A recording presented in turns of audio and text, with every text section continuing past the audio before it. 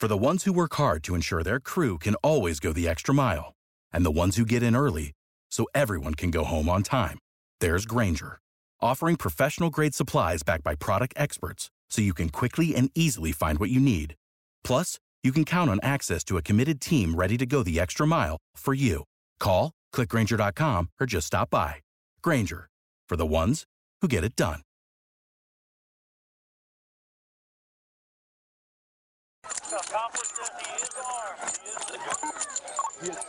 New footage from the day that St. Johns County deputies chased a suspect ultimately through the park in Nocatee at Davis Park, a children's soccer tournament, and ultimately that chase ended with one suspect shot dead, another suspect in cuffs.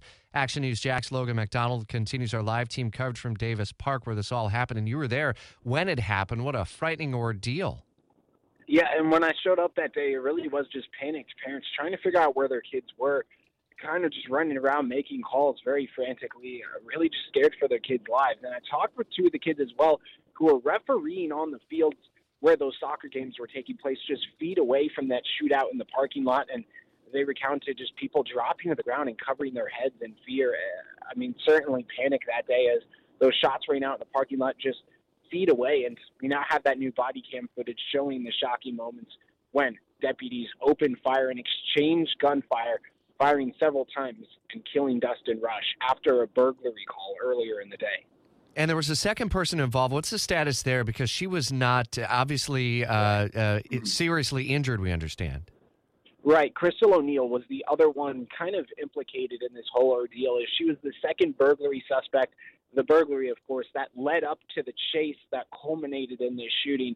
Now, Crystal O'Neill did survive. She was arrested and apprehended before the shooting actually happened, a little bit earlier in the day before they then found Dustin Rush, chased him to Davis Park, and that's when the shooting occurred between deputies and Dustin Rush. But now Crystal O'Neill facing 14 felony counts, set to appear in court on April 4th and face her consequences in court. All right, Logan MacDonald, part of our live team coverage out of St. Johns County. Logan, thanks. For the ones who work hard to ensure their crew can always go the extra mile, and the ones who get in early so everyone can go home on time, there's Grainger, offering professional-grade supplies backed by product experts so you can quickly and easily find what you need.